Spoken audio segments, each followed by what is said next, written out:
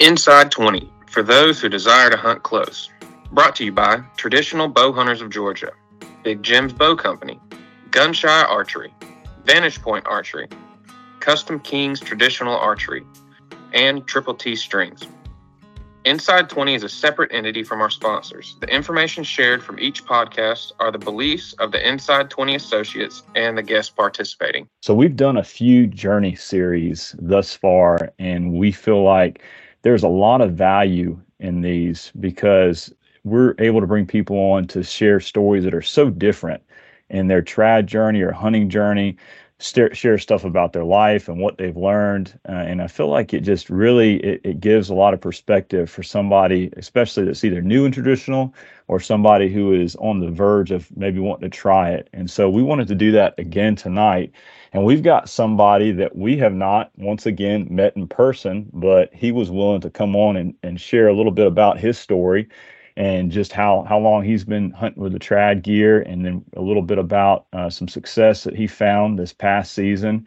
And thank God for social media because it has brought us together and give us this opportunity. So tonight we have Adam Thiel on to tell us a little bit about his story. So Adam, to start out, just tell us a little bit about where you're from, how long you've been hunting with traditional, and then really like how this all began for you, and then we can go from there.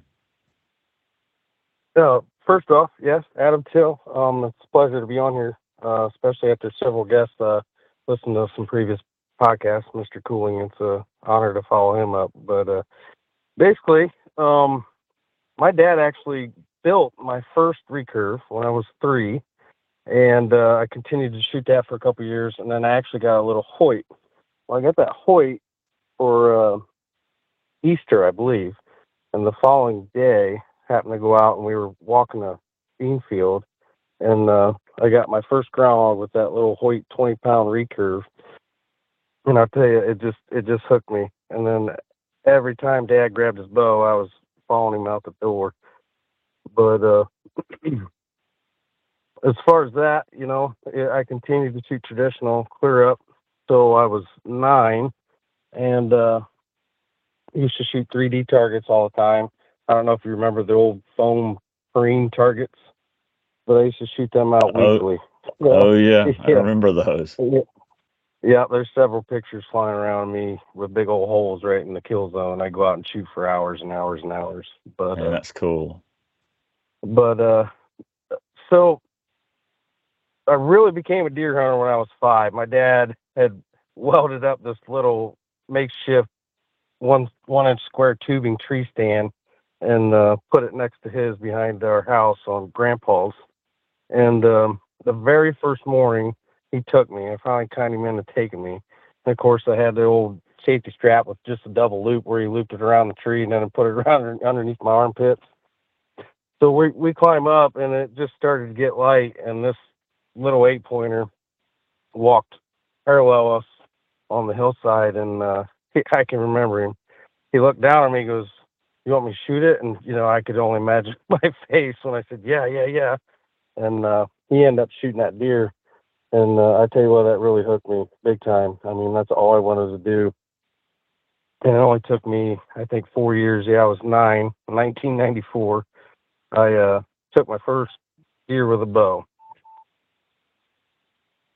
Man, that's a good story. Yeah, right then, that just shows that you never know the opportunity you're going to have, either as a parent or as a mentor, or you could be somebody like extended family, and you take somebody and just not even you have an opportunity to harvest a deer, but seeing him do that lit that fire for you. And it's not like that for everybody, but from then on, you had some kind of passion for it. Yeah, I mean, I ate, slept, dreamed deer hunting from then on. I mean, that's all I've done in my life. I'm 38 and I have 30 years of bow hunting experience.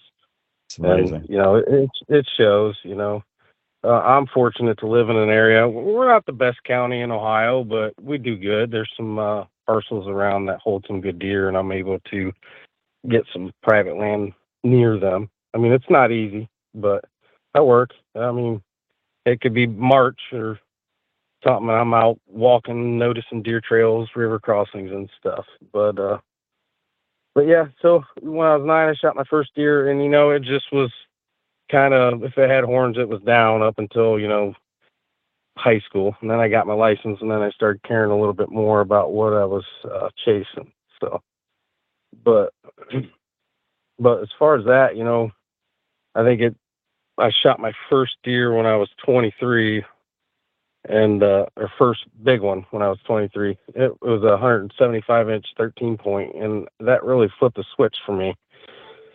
And I started doing stuff different, and I had a lot of screw ups along the ways, and it just snowballed. The next big one I shot was 2015.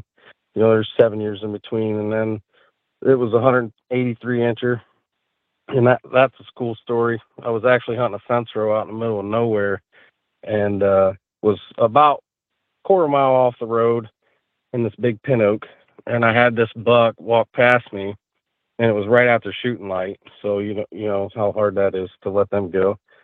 And I was walking out that night, and I got about 80 yards from the road, 100 yards from the road, and I walked past this tree, and it was about 15 foot tall and about 8 inches at the base. And I looked up at that tree, and I said, I didn't get a tree stand in there. So I went home that night, because I knew that buck had already went through, and actually hung a tree stand in that bush, basically, and come back 2 days later when the wind switched. And I killed that deer that 2 days later out of that tree stand, 183 inches long, 7 yards. He walked right up underneath me. That's awesome. But, yep. But, and then, that basically, that changed my whole hunting outlook, thinking outside the box. And I've really snowballed from there. 2018, 3 years after that one, I had, actually have been 2017, I got permission to hunt up by town. And I had passed this deer up in 2017. He's probably low 50s 10-pointer. And I actually had my recurve that night. And I'll be straight up honest, if he'd been about 5 yards closer, he was about 25 yards, I probably would have shot him, but I didn't want to push it. It was in January. Yeah. So I knew he was going to make it. It was after all the gun seasons and stuff. So I let him walk. Didn't find the sheds.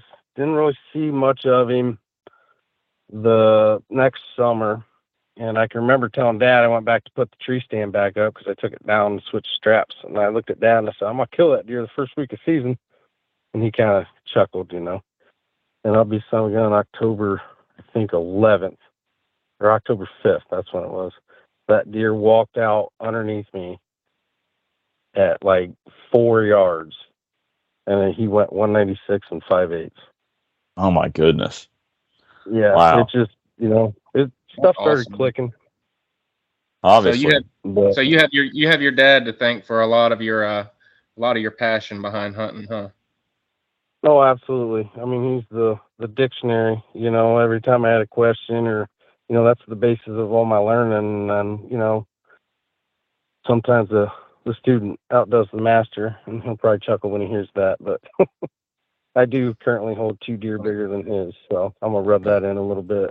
That's all right. You got to rub it in. That's the compliment for sure. That's right. Yeah, he's killed a lot of nice deer, I mean, especially in our area. So, and now does he just 180s and stuff, but does he just bow hunt as well now? Oh, yeah, absolutely. He never touched a gun during deer season. I dabbled in muzzleloader. I like the muzzleloader late season doe hunts, But I don't even think I've shot 2 bucks with a gun. That's about it. The late season stuff.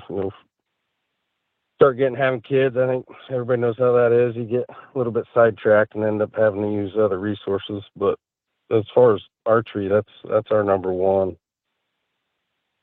That's great. Yeah, it's an amazing.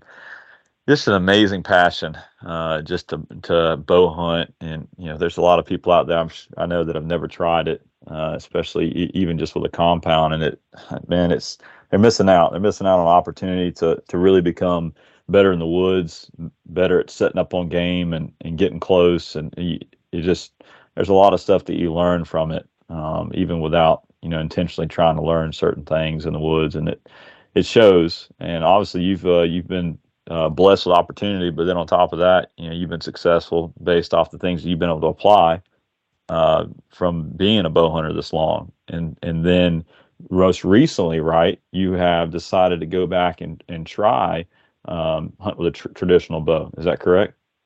Yeah, that's correct. So after I shot my biggest one, that 196, I had kind of peaked. I mean, you don't shoot deer like that very often around where we live. And the following, actually 2020, I was struggling. I mean, I had 3 deer, probably 170 plus, and they had all got shot before November.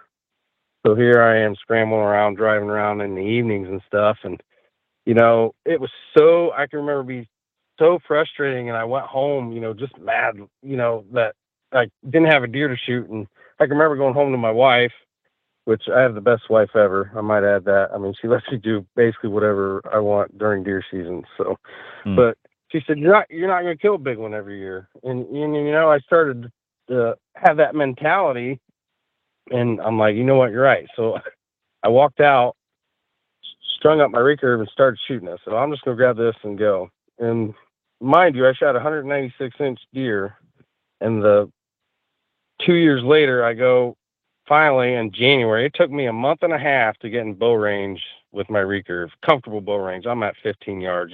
I shoot it occasionally, and then as soon as I picked it up to shoot a deer, and it was I don't know, a 90-inch 8-point. And I'll tell you what, I was just as happy with that deer as I was with my big one. It just was a totally different experience. I mean, it was phenomenal.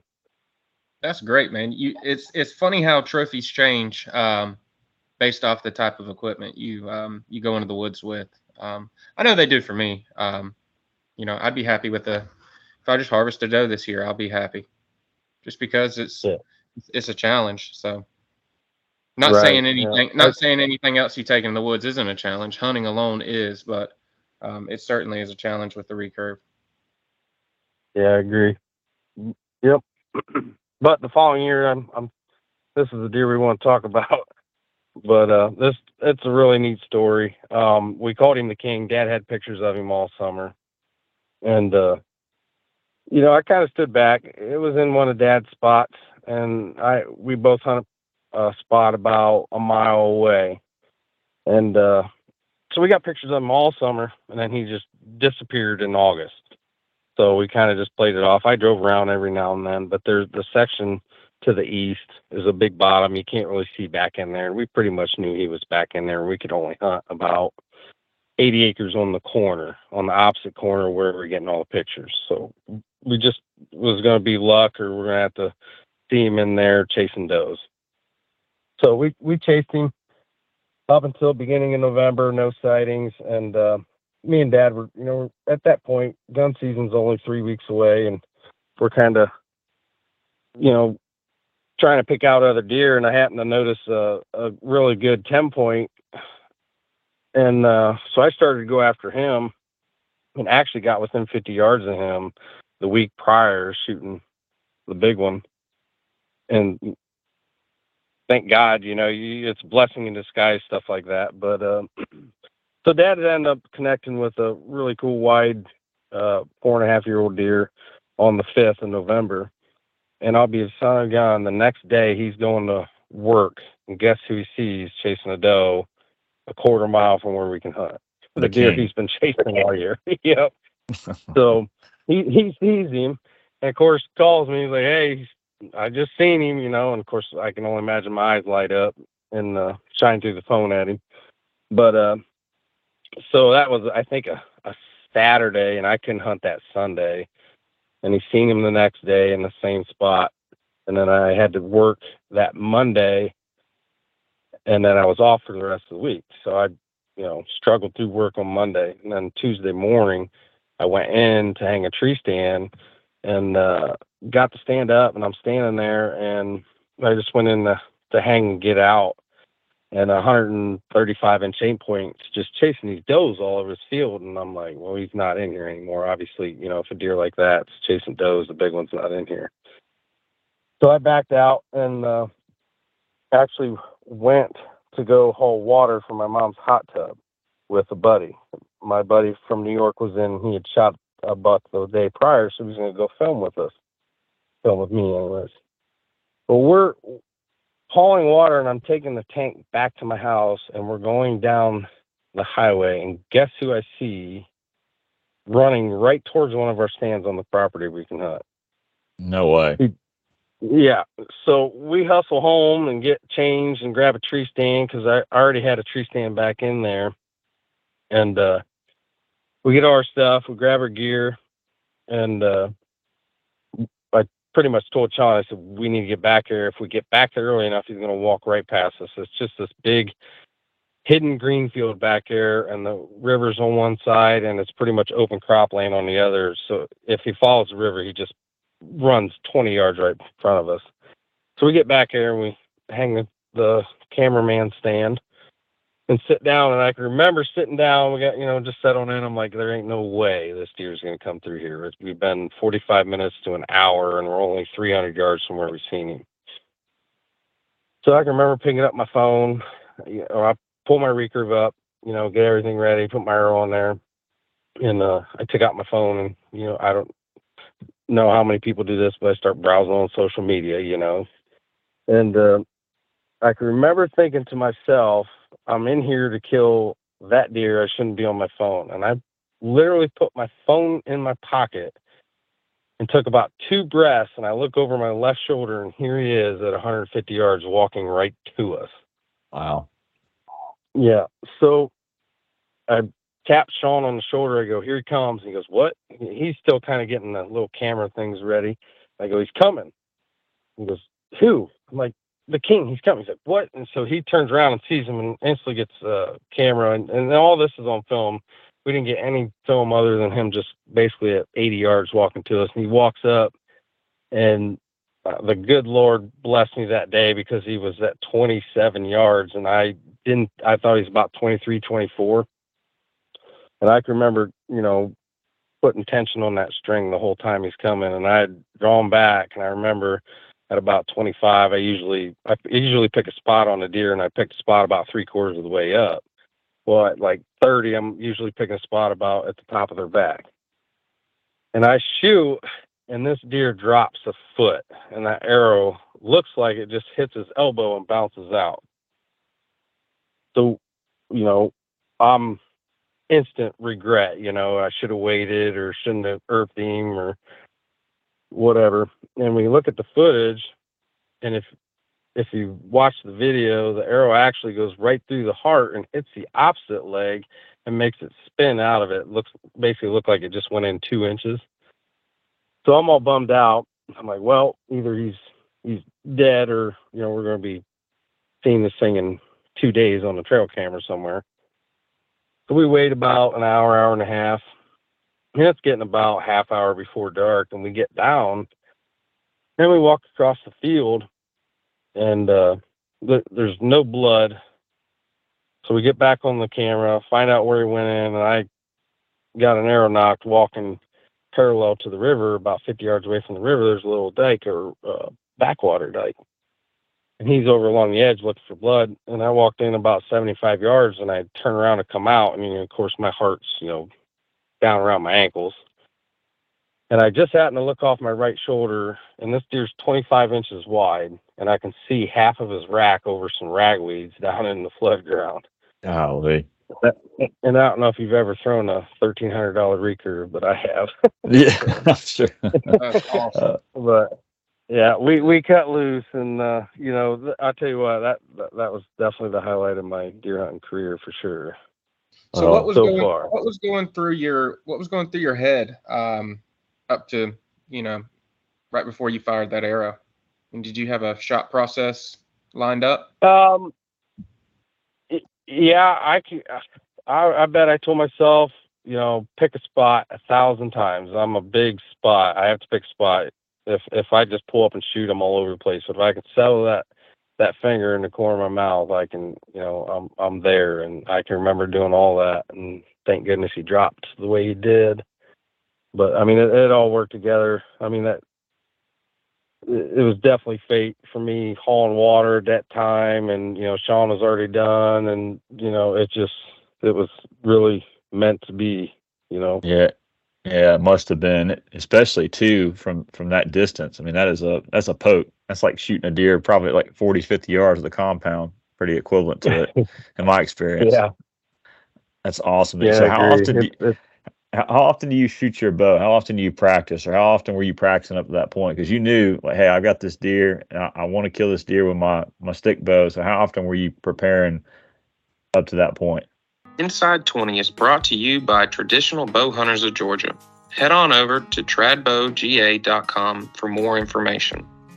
And by Big Jim Bow Company, the place for custom bows, handmade leather goods, and much more to meet your traditional archery needs. Check them out at bigjimbowcompany.com. Gunshy Archery, the perfect custom-made quiver for both 2 and 3 blade broadheads. Check them out at gunshyarchery.com. VPA Broadheads, precision machined one-piece broadheads, 2 and 3 blade mode is available. Check them out at vparchery.com. And make sure you use discount code INSIDE20, spelled out with no spaces, for a 10% discount on any purchase. Custom King Archery, the best price on the best traditional archery products since 1972. Check them out at customkingarchery.com. Triple T Strings created champion-level Flemish and endless strings for hunters and target shooters using the best materials. Check them out at TTT Strings on Facebook. Well, I'm glad you mentioned that. So I knew I was going to hunt with my recurve all this year. So I shot some in the summer, not near as much as I should have. And then the very first morning I went down to public and hunted one of my stands, and I had 5 does come out, and I had shot over this doe by like a foot. So instantly I changed my regimen, where I was shooting every single night until I started getting a little bit bigger groups. As soon as I start getting bigger groups, I kind of give it a day or 2 rest. I don't like to overdo it, but shooting as much as possible without getting bad habits and keeping your confidence up. Confidence is a big thing if you're shooting traditional, and in my head. That's exactly right. We agree 110%. Confidence is a mental game, and that's what makes it so enjoyable and so satisfying when you are successful, is because it's so mental. I mean, it really is. It's repetition and mental strength is what it comes down to, and that confidence plays into that. That's it. It will kick your legs out from up under you. If you, like you said, you got to learn when to ease off too and go in the house for a couple hours, because Right. it's easy to get into your head when you're out there practicing. Yep. It's nice just going out to grab, my raker, right? Messing with my sight or making sure, and then you get to shooting and you're like, well, maybe I should be shooting my compound. But, once you shoot a deer with the recurve, I mean, you're stuck. It's just something about it. I mean, it's something special. But it is. It's weird, isn't it? Isn't it weird how it sucks you in? It's like a drug. I mean, it really does. It sucks you in, and now that you've shot, not only have you shot a few deer with a recurve and been successful here recently, but you shot a deer of a lifetime most people never even see in their lifetime. And I know you've done this obviously before, and that's not the biggest deer you've killed, which I mean, it's a rare case when you've been that successful with any type of weapon, and so you've been blessed. But now at this point, you've got to be locked in, I would assume. Yep. It's hard and to grab the compound anymore, because it's a guilty feeling, but not a bad guilty feeling. All right. It's just, if I grab the compound, that buck of a lifetime is gonna walk within 10 yards, and I'm like, well, I wish I would have my recurve. But I got the recurve in the truck now, going after deer. It's a mainframe 6 with a 5-inch drop. My drop time's on my bucket list for whitetails, and I'll be carrying my recurve. It means so much more. What does your dad think about it? What was your dad's reaction? Did you call him? How did that whole thing play out? Oh yeah, we're hand in hand. I mean, we're chasing the same deer, so I can't be in there. He works 3rd shift, so he fills in the gaps when I can't be there. We hunt a lot of the same spots. So we work together, and we work together well. I mean, we collaborate on plans, and I'm really aggressive on whitetails.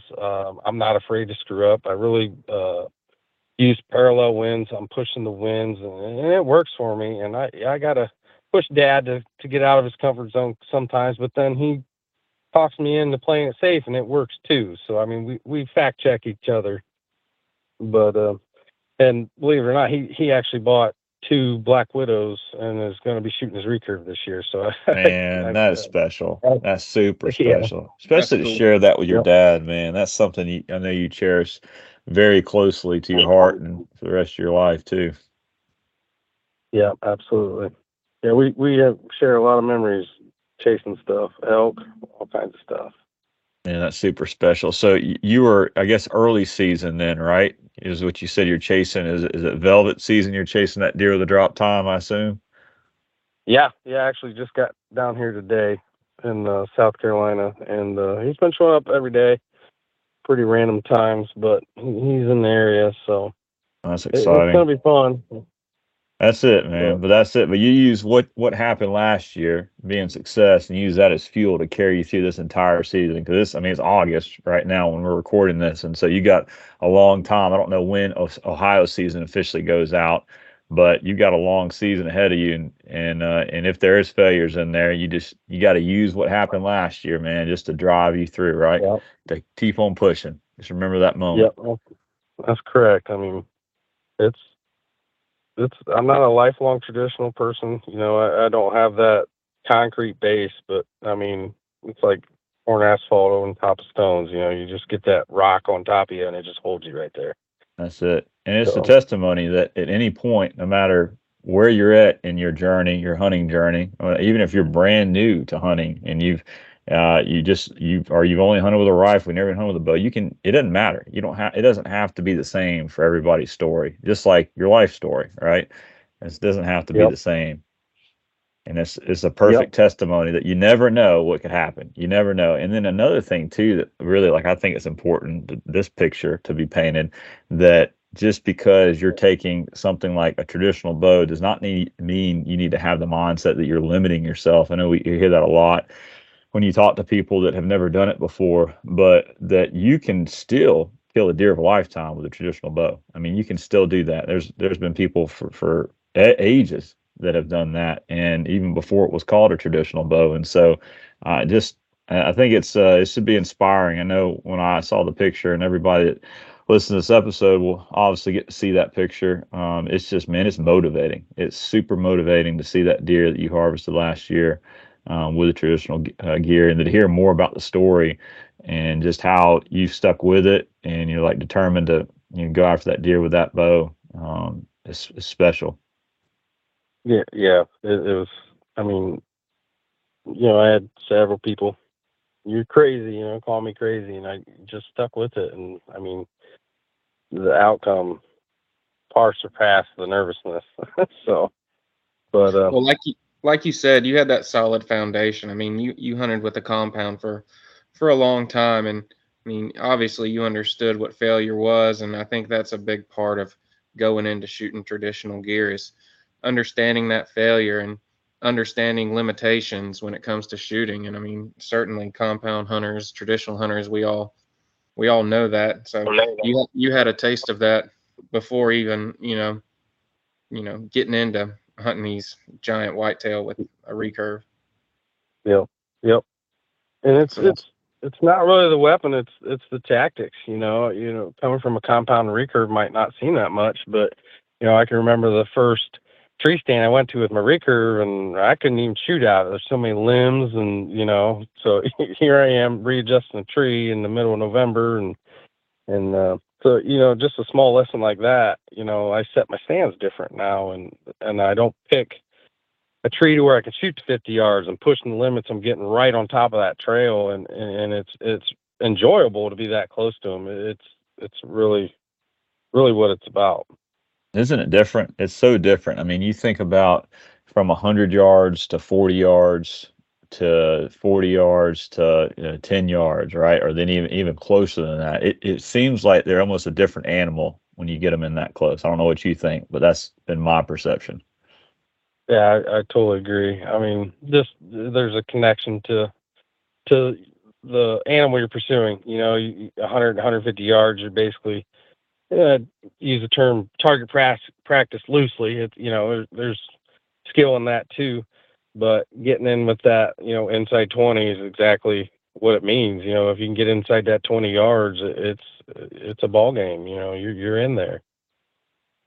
That's exactly right. So if there's one thing, and I know you just shared about stand placement and making sure that you're able to have limb clearance, is there one thing other than that that you would share with somebody that you have really picked up on since you swapped over to traditional gear, or even from a compound world that you really feel like is transferable into the traditional world? What would that one thing be? I notice stand height has really changed for me.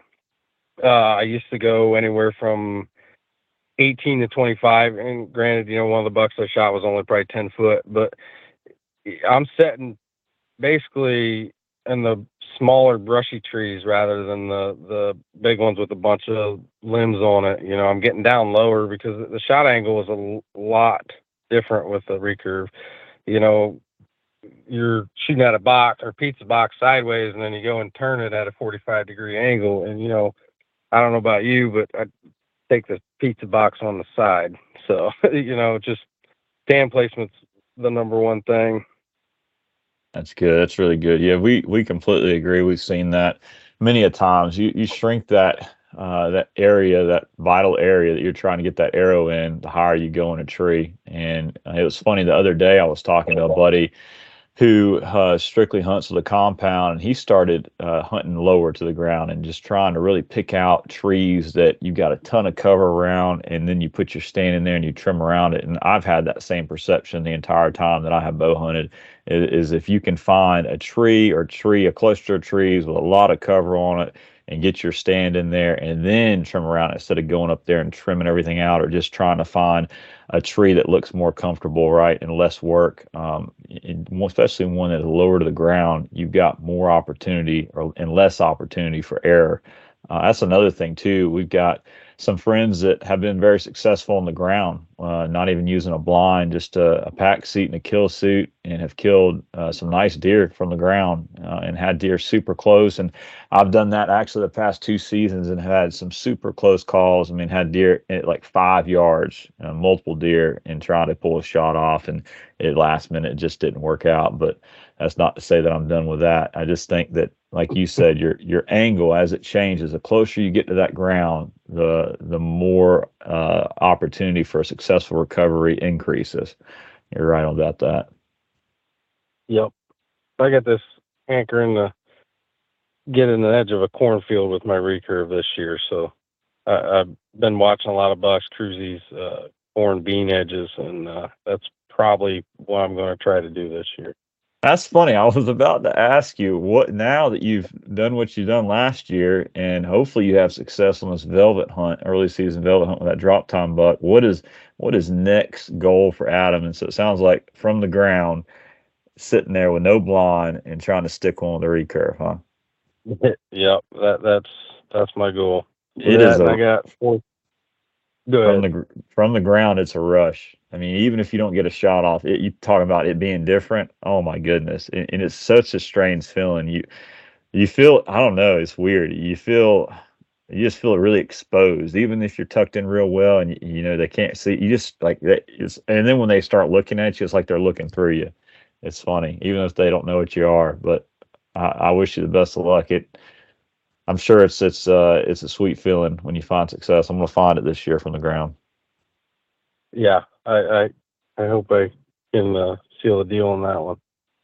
But I got 4 kids coming up too. They tend to get the first month, October, out of the way. You're usually sitting in the tree with them. So, Well, that's more but special anyway. That means more. And the same thing, the same thing that you've got with your dad, maybe one of them will have that same passion, like as an adult, with you one day, right? Get to share yep, that. yep. I can see a lot of them like I was when I was little. I got my oldest is 14. He actually grabbed my recurve the other day. It's 51 pounds at 28-inch draw. pulls back, flings an arrow. I'm like, well, I guess I'm going to buy another recurve. So Man, that was a that's life special. moment there for me. It So, should be. but That's amazing. That's great. And man, wouldn't that be awesome for him to be able to hunt with that in the next few years and find success with you? You talk about really lighting that fire. That would be great. yeah, yeah. So I want to back up real quick, and I got some questions about your big recurve buck. So was this a buck that you previously had on camera years before? Had you watched it, or I mean, I heard you talk about driving around and you know looking for deer. How did you find this animal? I tell you, the year before I killed him, we have a couple pictures, and I tell you what, he just wasn't on our radar. He was a 4.5-year-old deer. He was wide, but he had short tines, and he had decently tall brow tines. It just, he jumped 30 inches in that year. He went from, like a 130s to, he grossed 173, but netted right in the mid 60s somewhere. But he exploded tremendously. He just wasn't a target until we seen him that year. But So you knew he was there. He just wasn't on your radar. yeah. I mean, they have a fence row out in the middle of nowhere, and it seems like there's actually a group of 7 bucks out there this year, and there's another wide 3.5-year-old with 6-inch tines.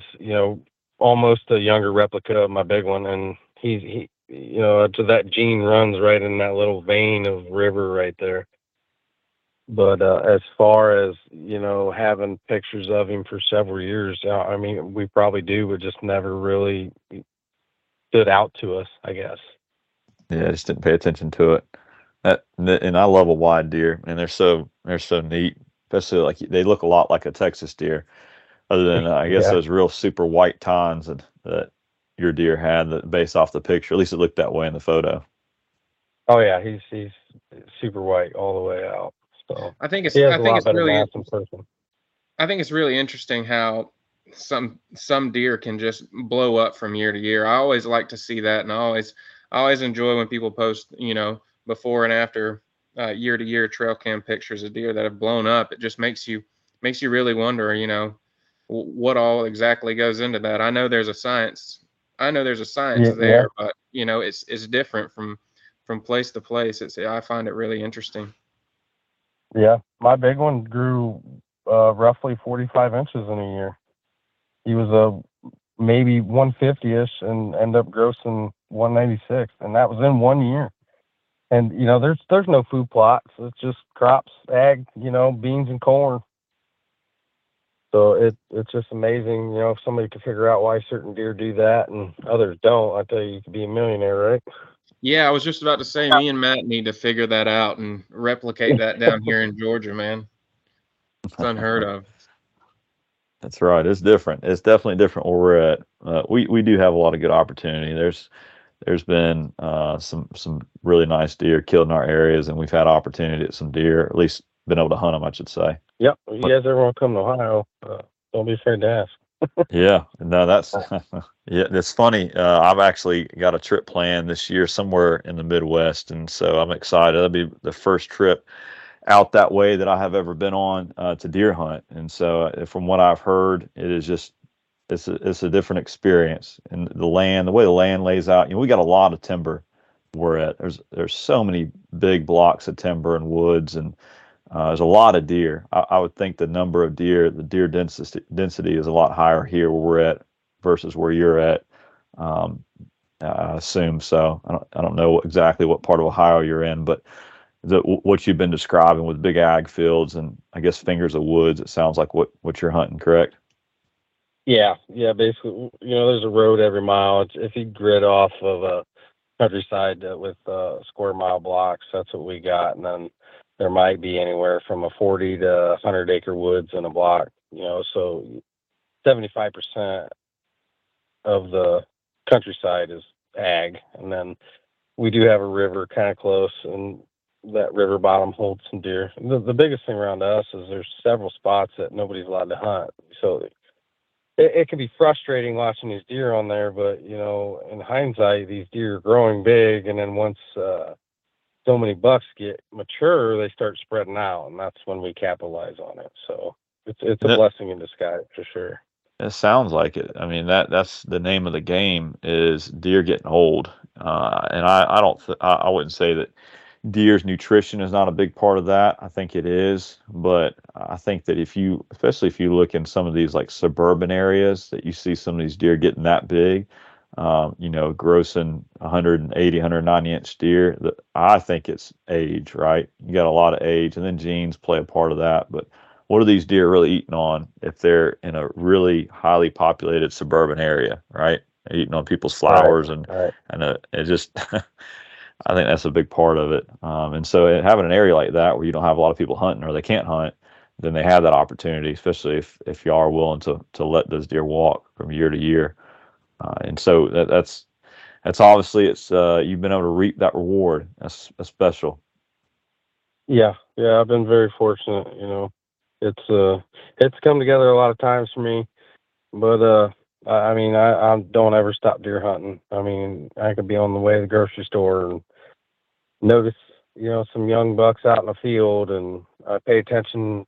Behind my mom's there's actually a bigger woods, and I had 13 bucks walk past me one morning, and if you pay attention to certain bucks, you get a relationship with them. You know exactly where they're going to be during the rut, or which side of the woods they're going to be on, or which way they come into this field, and a lot of little things you can pay attention to capitalize on connecting on the big mature deer too. That's right. You just got to be out there, and you never know what could happen. Just be able to apply that too. Only a bad hunt are the hunts that you didn't learn something and didn't take it going forward to the future hunts, right? Yeah, that's absolutely true. So Adam, I got a question for you. Moving forward in your traditional journey, are you going to become a part of any trad groups up there where you live, or have you reached out and found any like-minded people near you? Yeah, there's several traditional rendezvous that actually me and Dad went to a couple weeks ago, but I'm right at that. I got, kids are playing sports and stuff. I barely get to eat breakfast in the morning on the weekends, and hopefully here in a couple of years I'll be able to slow down a little bit and take a little bit further as far as joining groups and stuff. But, right. Yeah, I totally get that, man. Yeah, that's priorities for sure. Well, Adam, man, it's been awesome talking to you. That deer you killed last year, your recurve deer was a true trophy, and you did it in such a way that it's inspiring, man. I mean, pick that up and kill that deer. That's awesome. Or even just to pick it up. I mean, not even have success is just get in there and do it's one thing, but you accomplished your goal, and I commend you for that. Want to wish you a lot of luck this year. I know you're going for that drop time buck. I hope we get to see pictures and hear the story here very soon. Yeah, me too, for sure. That'll be great. Well, I'm going to close us out in a word of prayer, and we can go on with our night. Sounds good. Dear Heavenly Father, thank you for letting us come together and talk about a passion that burns in all of us, hunting and your creation, Lord. Lord, I want to thank you for Adam. Thank you for his family, Lord. Please keep them safe. Keep him safe as he travels and hunts this year, Lord. Lord, I want to come to you and say that I hope you bless all the things we do and say as we carry on throughout this week, Lord. I pray all this in your heavenly name. Amen. Amen. Thanks, Adam. Thank you, Adam. Hey, appreciate you letting me chat with you guys. It's been a pleasure. Yep, sure has, man. Thank you.